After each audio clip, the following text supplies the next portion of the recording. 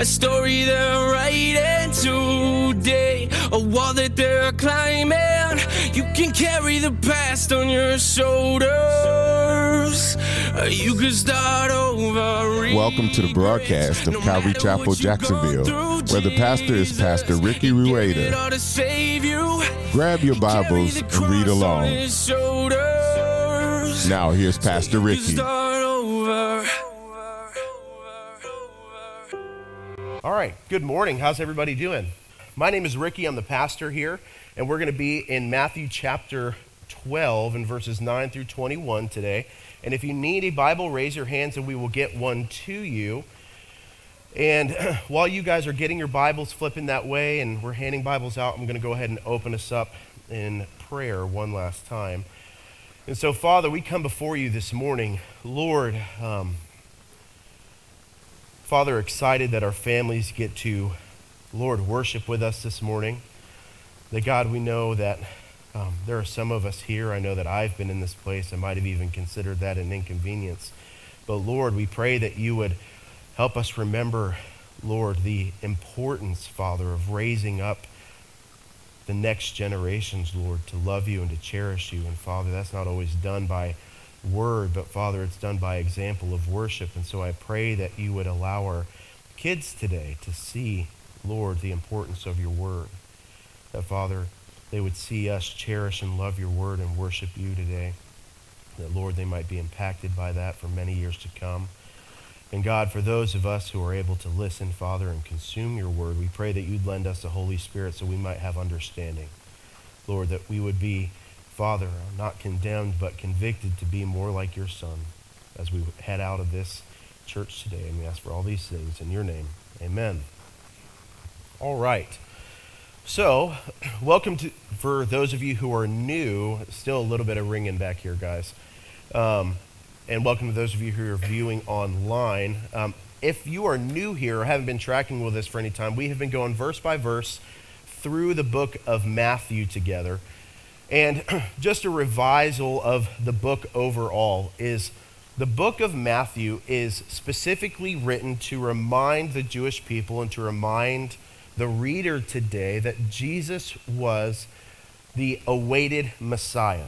He is God, holy man.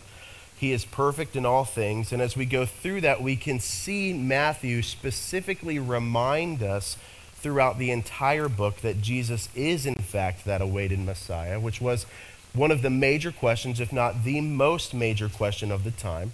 As you get through the book of Matthew, there are 5 major points throughout the book. You have the Sermon on the Mount, which we covered, which for those of you who haven't been here, the Sermon on the Mount is considered, even in the world of academia, to be, if somebody could live out the Sermon on the Mount, that would be the most well-rounded and most level-headed individual on earth. Is the Sermon on the Mount is the psychologist's goal for any of their clients. Is if we could get here, we have arrived. Jesus provides us very sound and applicable wisdom there.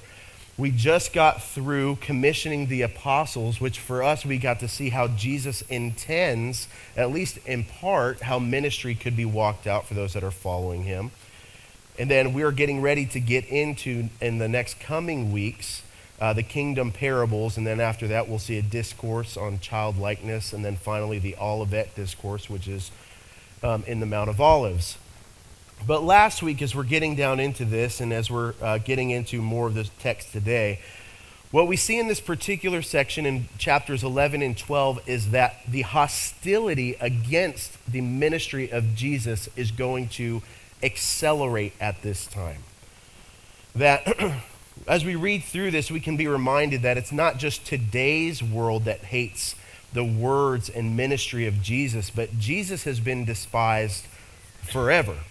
The Father's will for man, the Father overall, has been despised since the beginning of time. And today, and like we saw last week, we're going to see a group of leaders who were supposed to be pointing the people of Israel to God despise the words of Jesus and actually commit their mind to destroy him.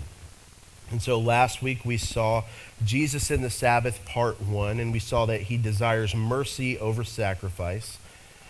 And today we're going to look at part 2 as we see the subtitle, God's Love for Man, in the topic of the Sabbath. And so with that, let me see, are we here? Yeah. If you are in Matthew chapter 12 and at verse 9, would you say amen? I should probably find it myself. And right here. Okay. It says, he went on from there and entered their synagogue, and a man was there with a withered hand, and they asked him, is it lawful to heal on the Sabbath? So that they might accuse him.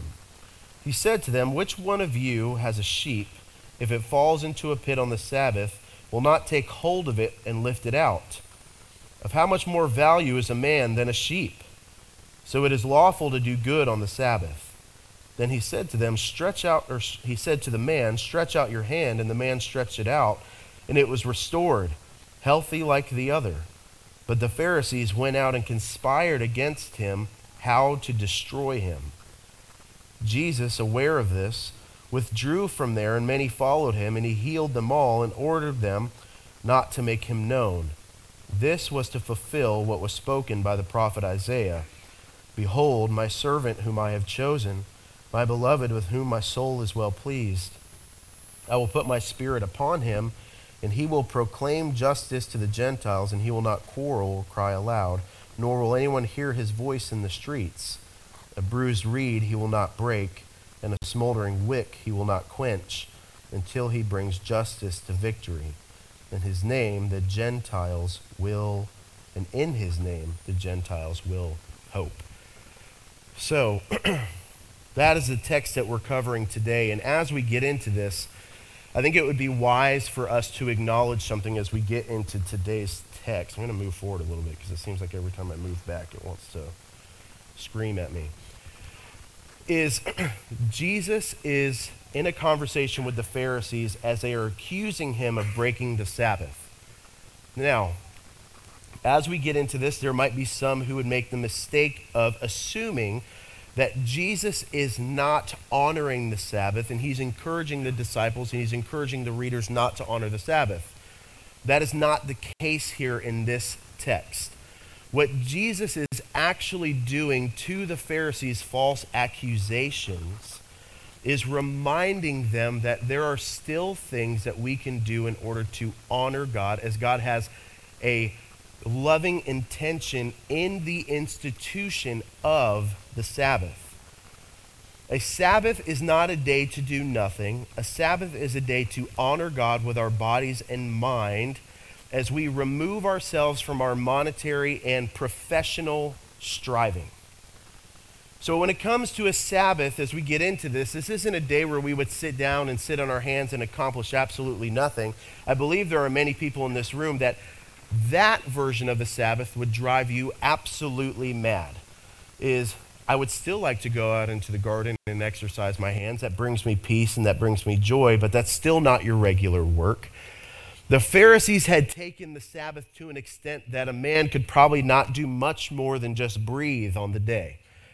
And so they accuse Jesus of breaking the Sabbath for collecting food in the previous text. And today they're going to set him up and accuse him for breaking the Sabbath for making a man well today. And in this Sabbath, we will see that God doesn't desire that our rest would be selfish either. The Pharisees had also taught the people and taught themselves in their own prideful striving to turn a day of rest that's supposed to glorify God into a day that was somehow selfish and still self-edifying. That in our rest, we would remember not to neglect others or use it as a religious check mark. This is a day that we remove ourselves from the work that we are committed to put food on our tables during the week, so that we would love God, because that is the first and greatest commandment, and to love others. Are you guys tracking with me? So with that, let's go ahead and start breaking down the text today. So verse 9, we see he went on from there and he entered their synagogue. Now, last week to this week is just a straight on continuation of the conversation that we just had. Jesus is moving from this accusatory conversation and goes to the synagogue of the men who just accused him of breaking the Sabbath. Now, the first question for those of you who are in here or reading this and like, okay, so let me try to break this down. You might ask, did Jesus continue to the synagogue in order to teach them and others more about the Sabbath? Jesus would have absolutely, in the fact that he is God, foreknown the interactions that were laying before him.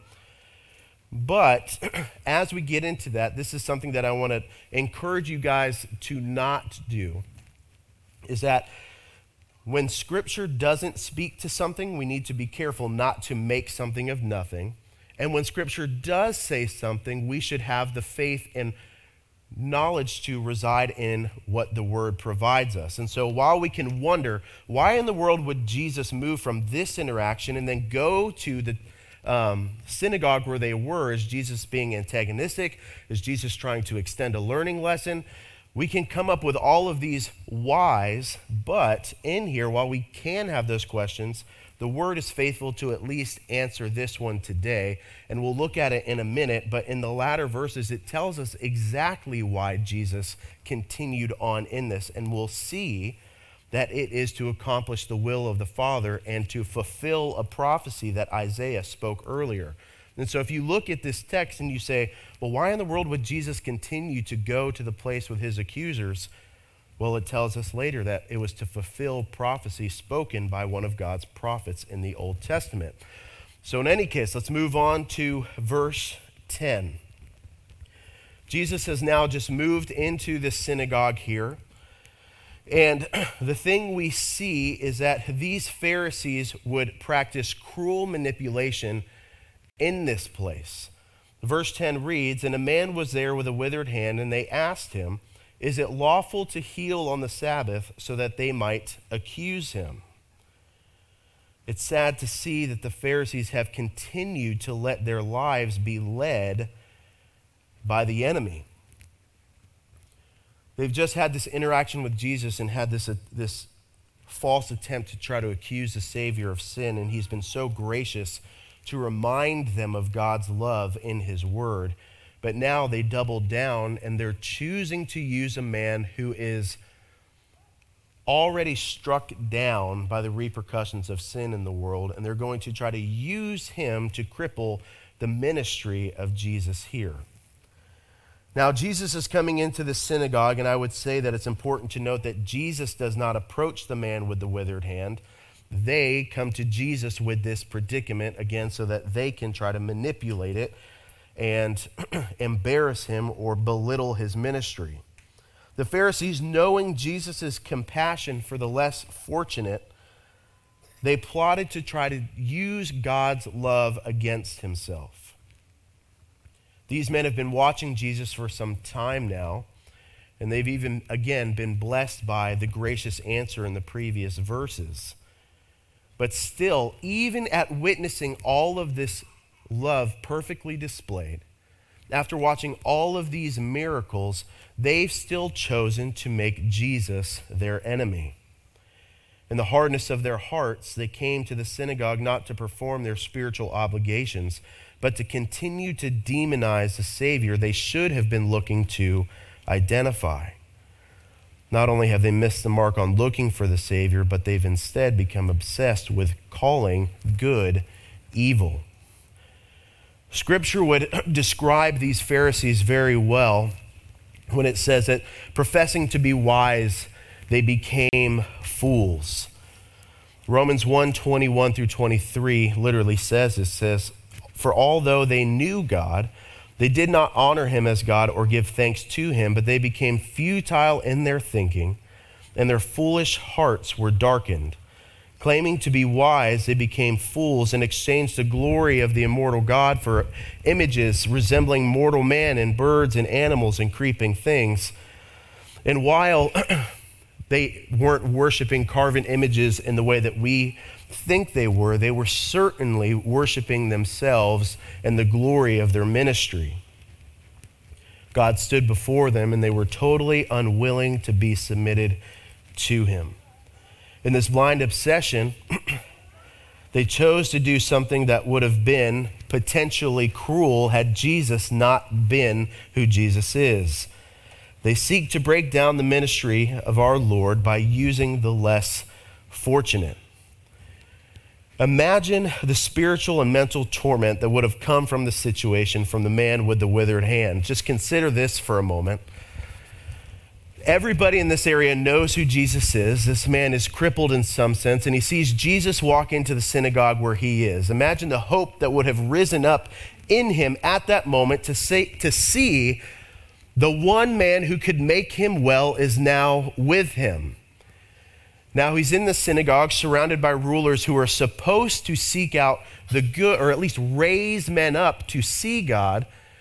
And at this moment of hope, what the leaders have instead chose to do is to use his situation to remove hope entirely.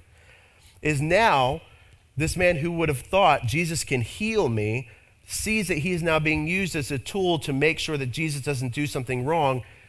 Imagine being put in a situation where you could be made well, but the wicked rulers of the synagogue or the church are now making it so that you cannot be well because they would choose to proclaim their own ministry over the ministry of Christ.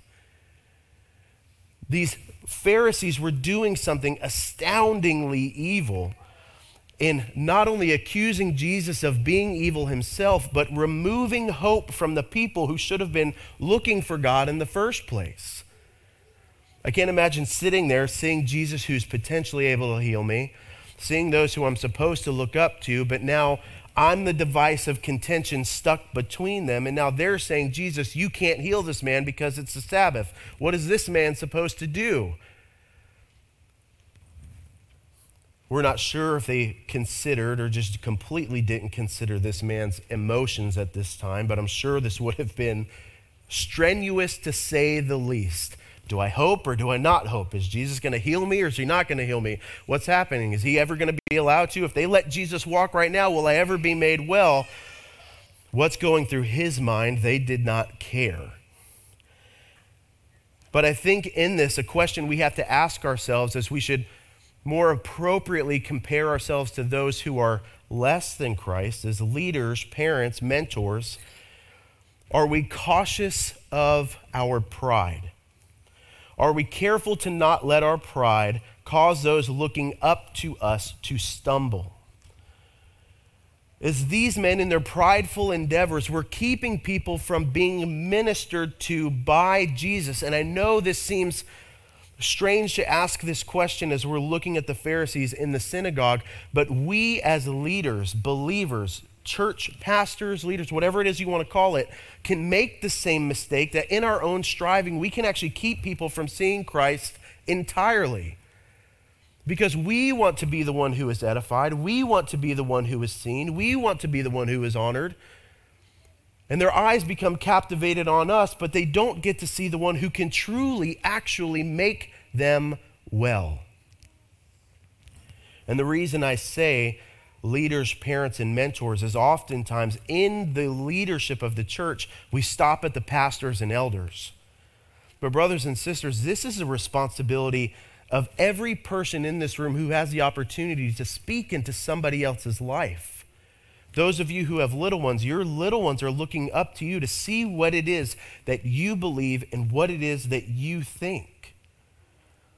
And the counsel that you're giving them and the lives that you're living, are you showing that you worship and believe in the one true God, or do you actually believe that you can make right every situation? And can I say, as a man to the other men in this room, who it's our responsibility to provide for our wives and for our children, it's very easy to convey that it is by our strength that the home is made well. But are we conveying at all to our children that it is by God's strength alone that we have the blessings our home has at all? It's not by my 40 hours a week or 40 plus hours. There's some in here who thought, you only work 40 hours, I work 100. That's the problem right there. If you thought that, that's the problem. The only reason you have the opportunity to work 100 hours because God blessed you with the physical body and mind to work the 100 hours in the first place. You provide nothing that God hasn't provided you first. do we convey that with every aspect of our lives? These men had stepped between the man with the withered hand and the Savior to try to make a point. But thankfully, Jesus wouldn't allow that for long at all. But are we careful to ensure that Jesus is seen well before we ever would be? And can I say this? Because godly leadership is a strange thing. For those of us who are leaders, we know that it is a delicate balance. Godly leadership still requires excellence, or at least the striving for excellence. There's a balance in godly leadership versus the leadership of the world. We need to ensure that God is seen and not us, and it's only a balance that can be found by a leader who is meek. If you are, or if you believe that you are a leader working on behalf of God, if you are not meek, I promise you it is not God who is seen through the hands of your ministry. We still strive for excellence.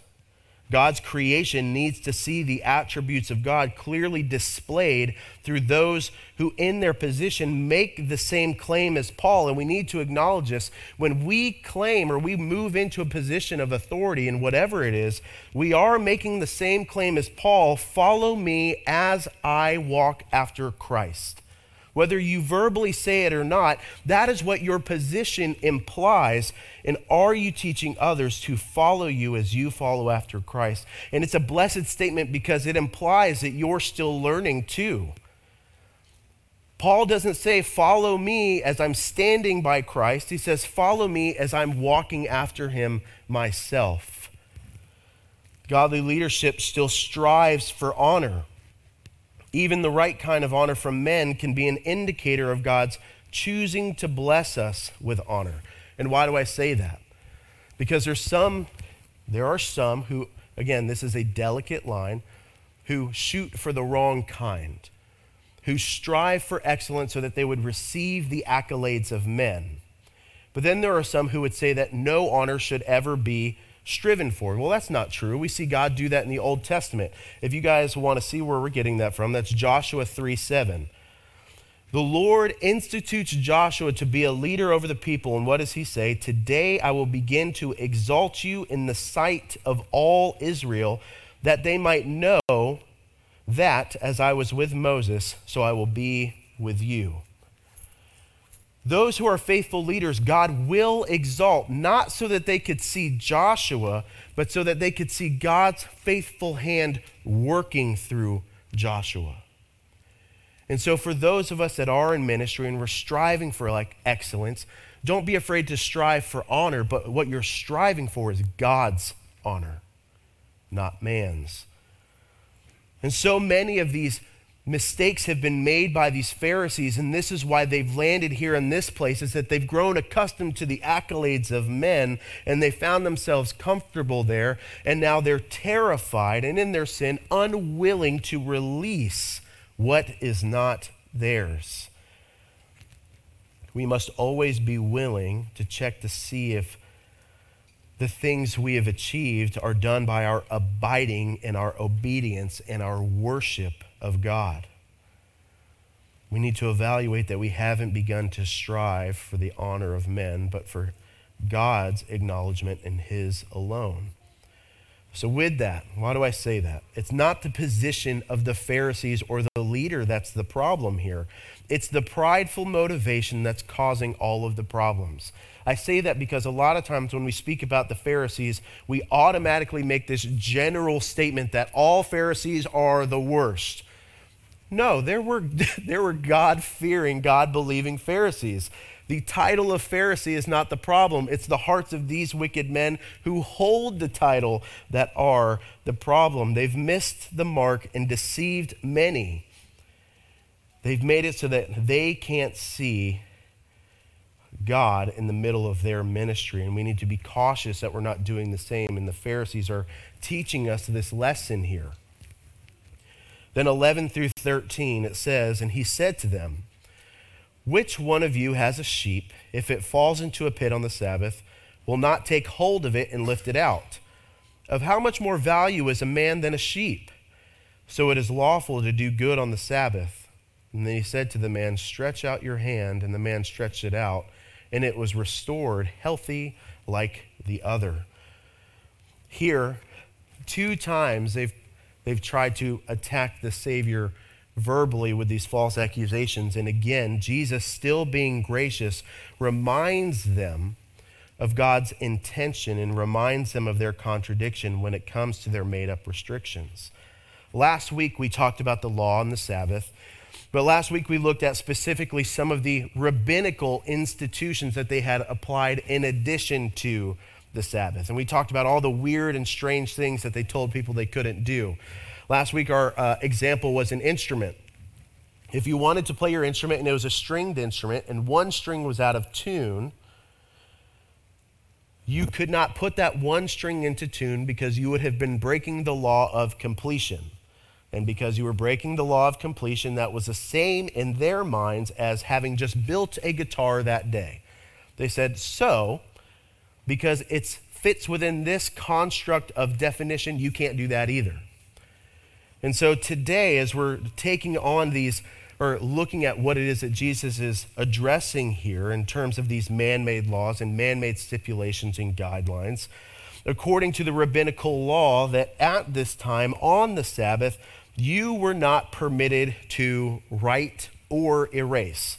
Now, when you look at it, you're like, okay, so are you talking about writing an essay? Are you talking about writing notes? Like, what are you talking about? Writing, forming meaningful characters or design. That means you can't write the letters that are included in your alphabet. This isn't talking about completing a long form sentence. This is saying you can't create on paper any form of the alphabet.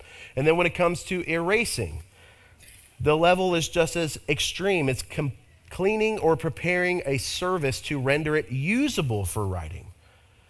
So you can't even prepare a place to begin to be able to write in the first place at all. According to the rabbinical standards, you could not do anything on the day of the Sabbath.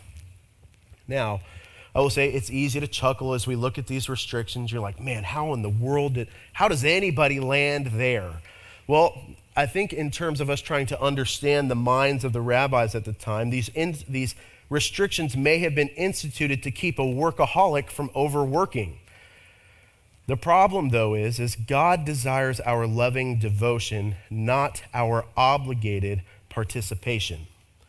And so here, because our culture is not so different than other cultures in many aspects, is we, in our attempts to gain more, can tend to overwork for things that we don't actually need. I think we know what that means today, as many of our houses are full of things that we don't actually need, and we've tended to work well beyond what is necessary so that we can go and purchase a bunch of stuff that really, at the end of the day, if the power shut down, we don't need most of that stuff. Target thrives on the things that people don't need. The dollar store thrives on the things that people don't need. Thrift shops, it's secondhand garbage. It's the stuff that people realize that they don't need, but then somebody's like, I know somebody else who's going to want this garbage, so I'm going to sell it 2 times. And they do so well. I don't literally think it's garbage, but for the sake of the conversation here, is we fill our homes from edge to edge with a bunch of stuff that we don't actually need. The word tells us if you have food and you have a shirt on your back, that is all that you need. And God is sufficient to sustain and to satisfy us in all other aspects of life. Everything else is an accessory. But the reason I say that, we can tend to overwork. And we need to be reminded that we need to not overwork and remember to worship God in our free time. Not even our free time. We need to make time to worship the Lord. I told Annie I was going to use this example. Was it last night? It was last night, right? So a commercial came across. It was talking about a Chick-fil-A sandwich that just came out. She's like, man, you know how much money they would make if they would just open on Sunday? Right? Everybody in here is laughing. We're like, they'd probably make a killing. I would rebuttal that and say, just like we had a good conversation last night, is consider this, they make more money than every other fast food franchise in the country, and they lose a day. Assuming that being open would make them more money is also assuming that God hasn't been the one sufficient to provide for that company. And so for us, we can apply that same thinking to ourselves as we can consider Sabbath, Sunday, or whatever day it is, because not all of us get to take a Sabbath on a Sunday. We can consider our day of rest as loss, or we can remember that God is sufficient to provide for our needs and consider the day of rest as gain, as the Lord instituted it so that we would see that he is good. Don't be tempted with the dollars that you might be losing. Remember how good and faithful God has been even when you cannot work. He's kindly reminding them and those listening that the standard found in God's love and his law and his word is high. His love is clearly displayed in the preservation of life. Sorry, I have totally skipped a note here. Sorry. So they've instituted these things so that they wouldn't overwork. And then I ended that with a God desires our loving devotion and not our obligated participation. As we're talking about the Sabbath, I don't want you to think, Pastor said I have to take a day off, so now that I have to. The rabbis would go and they would institute these laws to ensure that nobody would work. The problem is, if God desires our love and affection, we actually have to desire and love the fact that we have an opportunity to rest and see that God is good. That's the difference. It's just because nobody was legally allowed to work doesn't mean that anybody was worshiping. Just because you have to go to church doesn't mean that you're worshiping God when you get there. Just because you have to tithe, again, depends on what family you grew up in, just because you have to doesn't mean that you're doing it as an offering. You're doing all of these things out of obligation. We need to make sure that we are worshiping the Lord with every part of our lives. Now, he gets to this, and again, he's reminding them of God's love and his rebuttal here. And we're talking about the Sabbath, we're talking about commandments, we're talking about things that we must do. And there's some of you here, it's like, is it really that important that I love these things? Well, flip over to Psalm 119. We're going to pick up in verse 1.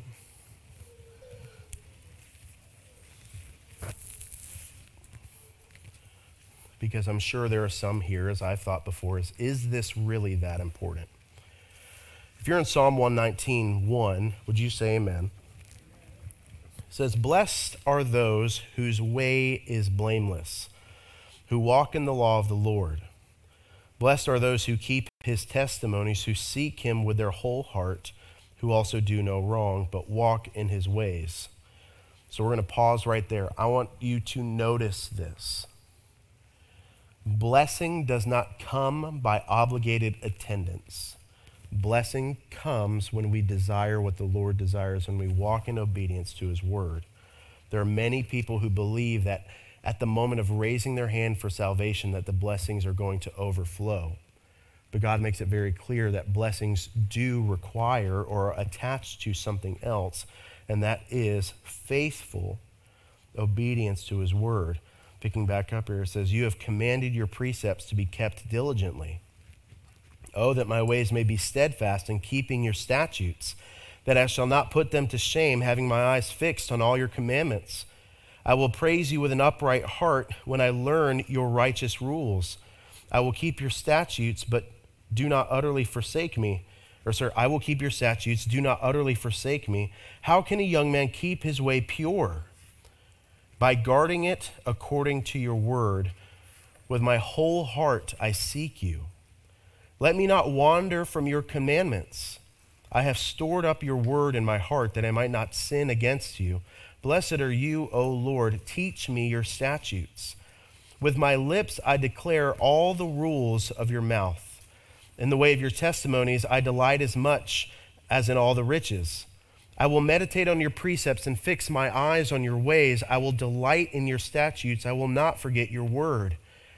Deal bountifully with your servant that I might live and keep your word. Open my eyes that I might behold wondrous things out of your law. I am a sojourner on the earth. Hide not your commandments from me. My soul is consumed with longing for your rules at all times. You rebuke the insolent, accursed ones who wander from your commandments. Take away from me scorn and contempt, for I have kept your testimonies. Even though princes sit plotting against me, your servant will meditate on your statutes. Your testimonies are my delight. They are my counselors. So, as we're talking about the Sabbath, as we're talking about commandments, as we're talking about God's intention in all of this, we do have to ask the question, as we just finished reading this, do we struggle with the idea that we're supposed to love the commands of God? Do we, when we read through the Word of God, struggle to see freedom in it? Let's have a real conversation for 2 seconds, and I think this is something that the world has done exceptionally well at teaching mine, especially mine in the previous generations, is that the law and word and restrictions found in God's word are not loving, but they are unloving, and it is an unjust and hateful God that applies them. This is a common struggle, one that almost every, if not every man struggles with, but freedom comes with a realization about God's intention in his word. Now, level with me here. How many of you have ever read the word and you're like, man, if I actually do all of this, I'm going to miss out on so much in life? I've got 2, 3. How about over here? I got 1. Yeah. When we read through the word, we're like, man, this is a really high and holy standard. If I actually strive for this, I'm going to watch the world blow past me and just completely pass me by. I'm not sure if that's something I want to do.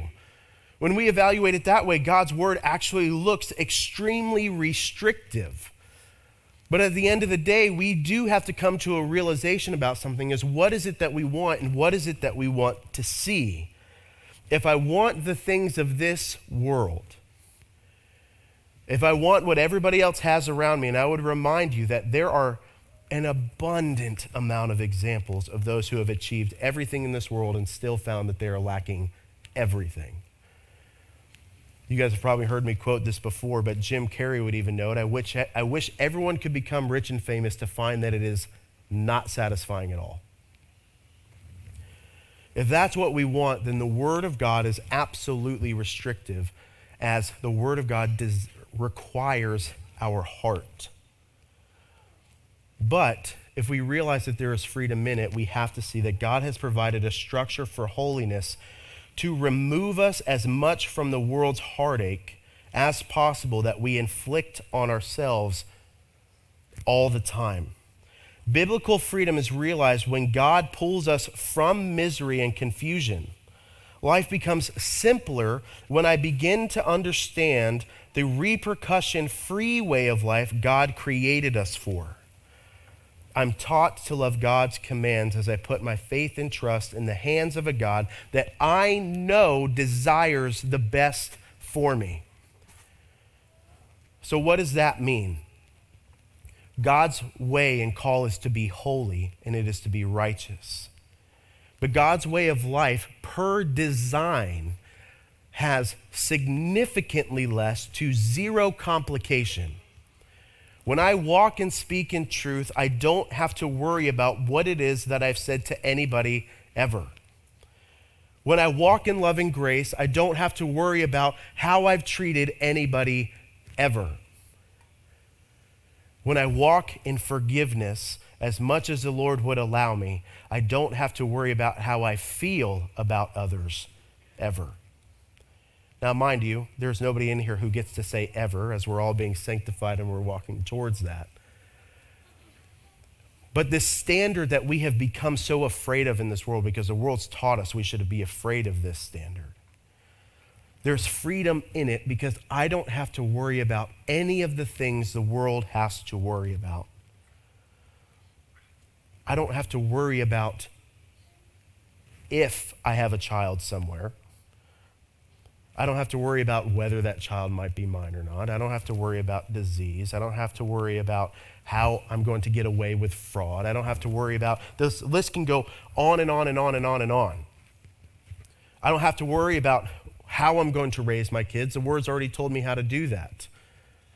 I don't have to worry about how I can honor God with my relationship. I don't actually have to worry about how I can have a loving relationship because the prescription is clearly given.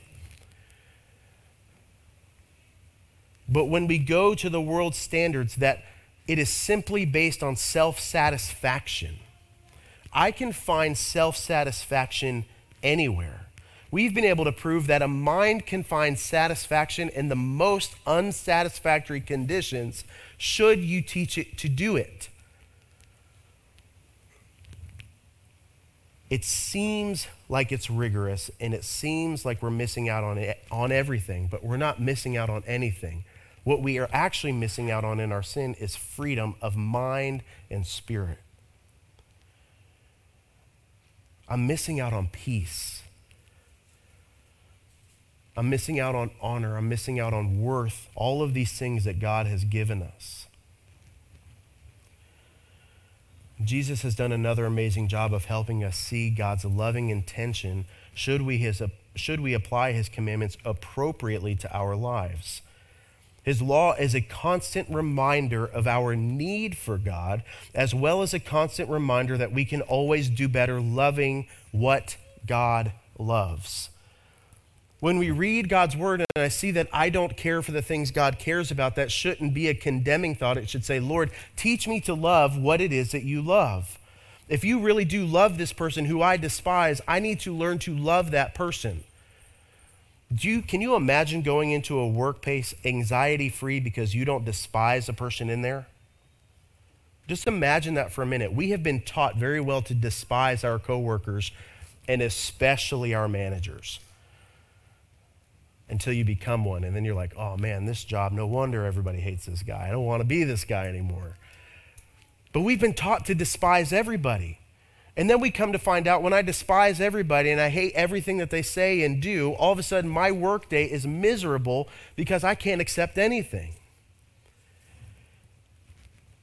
Imagine how many marriages would be restored if we would choose to love and forgive instead of withholding every single resenting and bitter thing that person has ever expressed.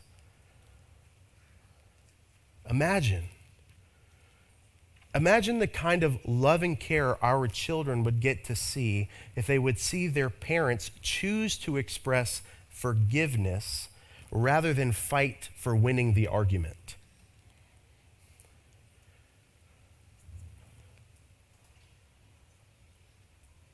He's done an amazing job of weeding through the wickedness of these men's hearts to reveal love is at the very least lacking within them.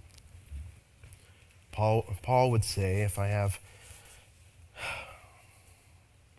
lack love, I don't have anything. I become a clanging cymbal, and these men have become, at the very least, a clanging cymbal. And in verse 14, we see that the Pharisees went out and conspired against him how to destroy him.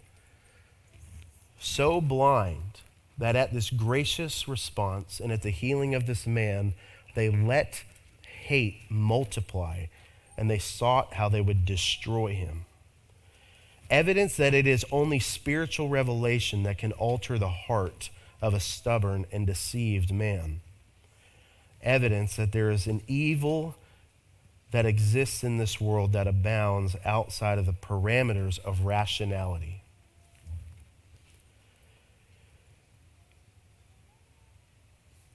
It's amazing the kind of hate that man can cultivate out of something as good as the Sabbath. I had a conversation with my son yesterday talking about the evil that we live in. Is he in here? Yeah, he actually understood. Are you waiting for me to say something embarrassing? You're looking like you're waiting for me to say something embarrassing. Nothing embarrassing. It was a good conversation yesterday. But we started walking through how culture is so opposed, not to the church, because I think that's secondary. The world is opposed to the God that we love. And there is an evil that's trying to not extinguish the church. There's an evil that's trying to extinguish God's creation. We have to remember that God has intimately created every man and woman that walks the face of this earth. And we need to stop evaluating like the enemy's coming for the church. No, the enemy's coming for God's creation. The church is just part of it. We have let go of so much of what's really important that there's a tangible presence of panic within the Christian community in our country. Because we've seen how far things are going. We see where they're going. And it's something that I have particularly grown tired of, and it's interesting because I keep getting involved in these meetings, but politics are not our answer, period. They never will be. The leadership that we have come to rely on so much in this country is completely unable, even if they wanted to fix what the real problem is today. Politics and popular culture reflect the heart of our nation. Call it a Christian nation if you want, it is not. The generation coming will yield fruit unlike anything we have ever seen. We didn't take seriously the command to make disciples and to raise a child in the way they should go as parents. And now there is a tangible panic among the redeemed of what they see being practiced in our public square. The most important parts of our community are parents, pastors, and teachers. They're the ones that are supposed to be teaching kids about God's goodness and God's glory. And if kids would understand as they're raised up that God is good and he is faithful and he is gracious, the inevitable overflow would be in our politics and in our pop culture. But those worlds that are invaded with godless minds can't redeem the godless back to a godly form. It is our responsibility to fight for the lost, to fight for the redeemed, and to see God be faithful in those places that we might see his tangible presence and fruit. To give you an idea so that I'm not making this up here, how many of you have heard of the University of Exeter? Anybody in here heard of that? No? It is the first in the UK. The University of Exeter is offering a master's degree in the magic and the occult sciences. The new postgraduate program will start in September 2024, purposefully right before Halloween.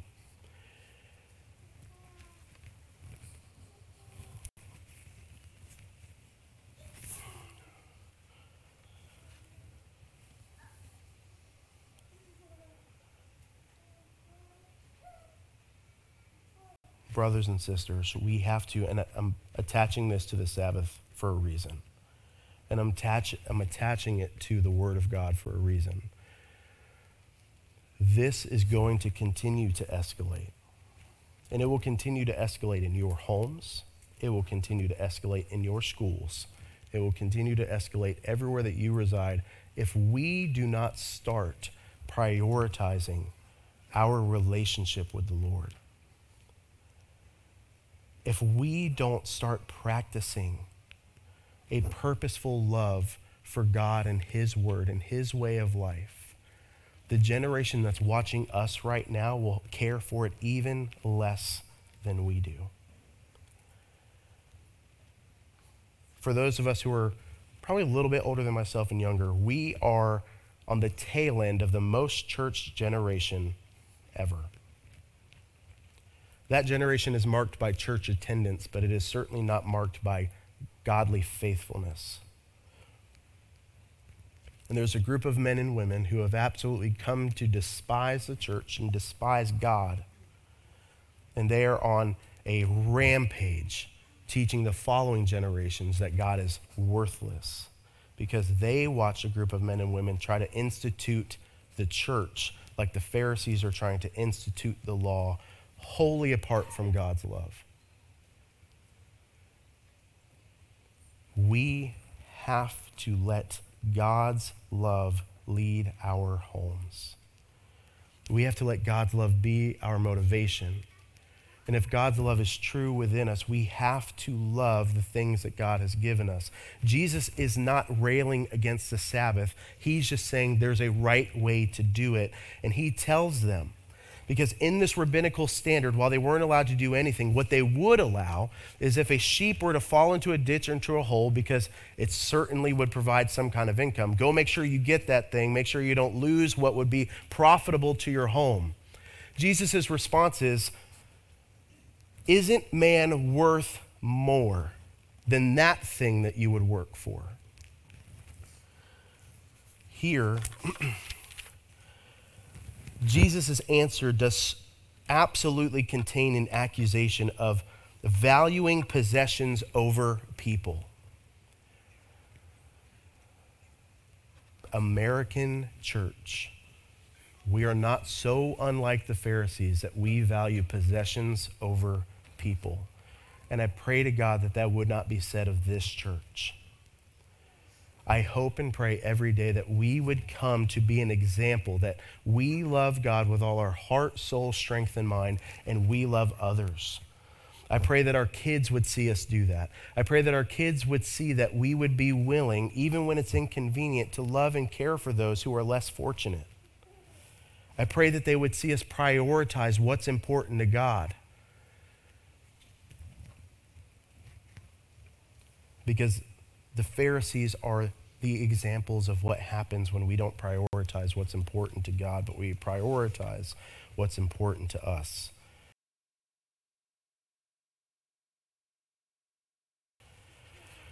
So they plot against him, and in verses 15 through 16, it says, Jesus, aware of this, withdrew from there, and many followed him, and he healed them all and ordered them not to make him known. This was to fulfill what was spoken by the prophet Isaiah.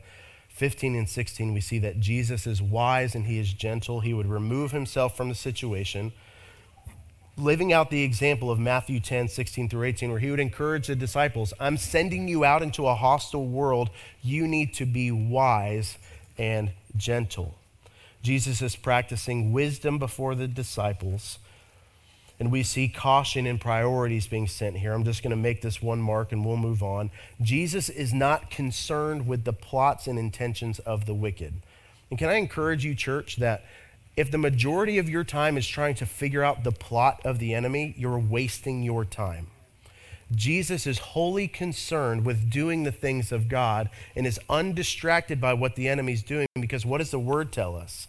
If he is for us, who can be against us? It says that the church will prevail against the gates of hell. It's not that we're locked outside. It says that we have the ability spiritually, should we walk in the will of God, to completely blow them through. Fear not the enemy and fear not the ways of this world. They're going to do what they want, but you move forward in faith and see God work miraculously through you. Jesus did amazing things because he was more focused on the way and will of the Father than anything else. And then here, verses 17 through 21, as we bring this to a close, we see a prophetic description of Jesus' ministry. It says, this was to fulfill what was spoken by the prophet Isaiah. And so there's the verse I was speaking about earlier. We can wonder why Jesus continued on, but it says it right there. This was to fulfill what was spoken by the prophet Isaiah. Behold, my servant whom I have chosen, my beloved, whom my soul is well pleased. I will put my spirit upon him, and he will proclaim justice to the Gentiles. He will not quarrel or cry aloud, nor will anyone hear his voice in the streets. A bruised reed he will not break, and a smoldering wick he will not quench, until he brings justice to victory. And in his name the Gentiles will hope. It's Isaiah 42, I believe. But in this, we see that Jesus moves in the Spirit of the Father. Jesus shows justice to the least. Jesus lets the Spirit work. Jesus is gentle. Jesus will see victory. And Jesus always makes hope.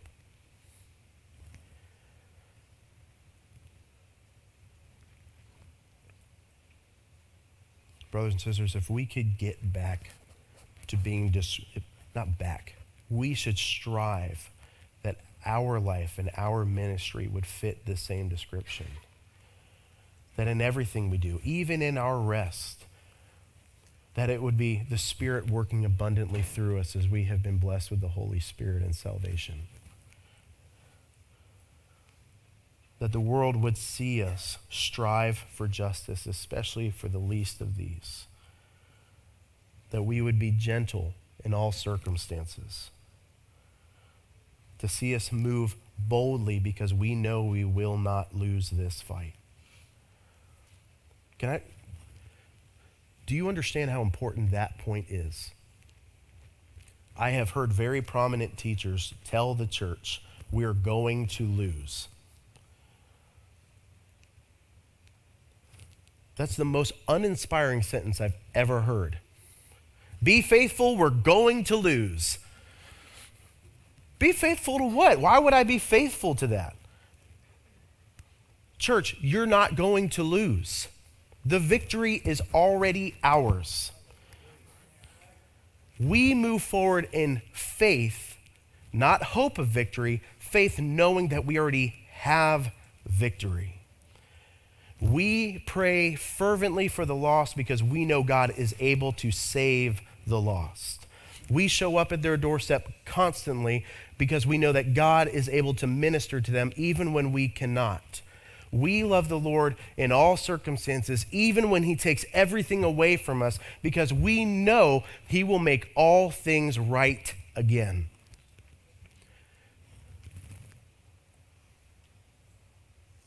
The world will see victory as we move in victory, and Jesus makes hope. The ministry of Jesus, even though we're speaking about Israel, he was going into a very dark and hopeless place. But both to the Jew and the Gentile, they were filled with hope, knowing that God still loves them. And God still hears them right where they are. As we talk about the Sabbath, Jesus is addressing the Sabbath and how we should be living in it, how we should actually rest in it, but still not over-prioritize the right things. This week we see God's love for man in the Sabbath. This wasn't instituted to be a burden. This was instituted so that we could see that God loves us all dearly. If you are overworked today, God did not create you to be overworked. We do have to work, but life is not supposed to be just work. Take a break. Take a rest. If there is rest in Jesus and we have no rest, we are doing something wrong. If the weight of life is heavy, we are not walking under the light yoke of Christ.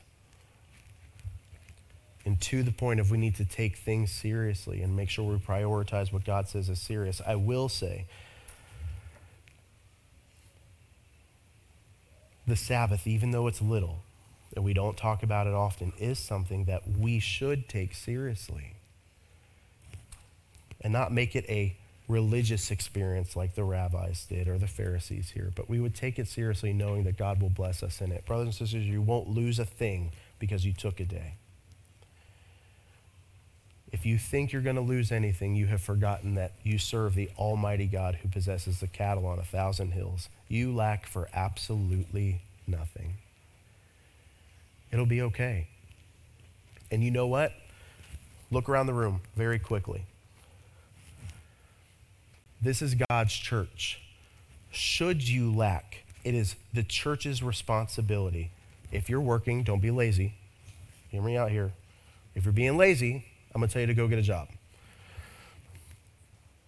But if you're being obedient to God's way of life and you still need something, I'm not talking about want something, but need something.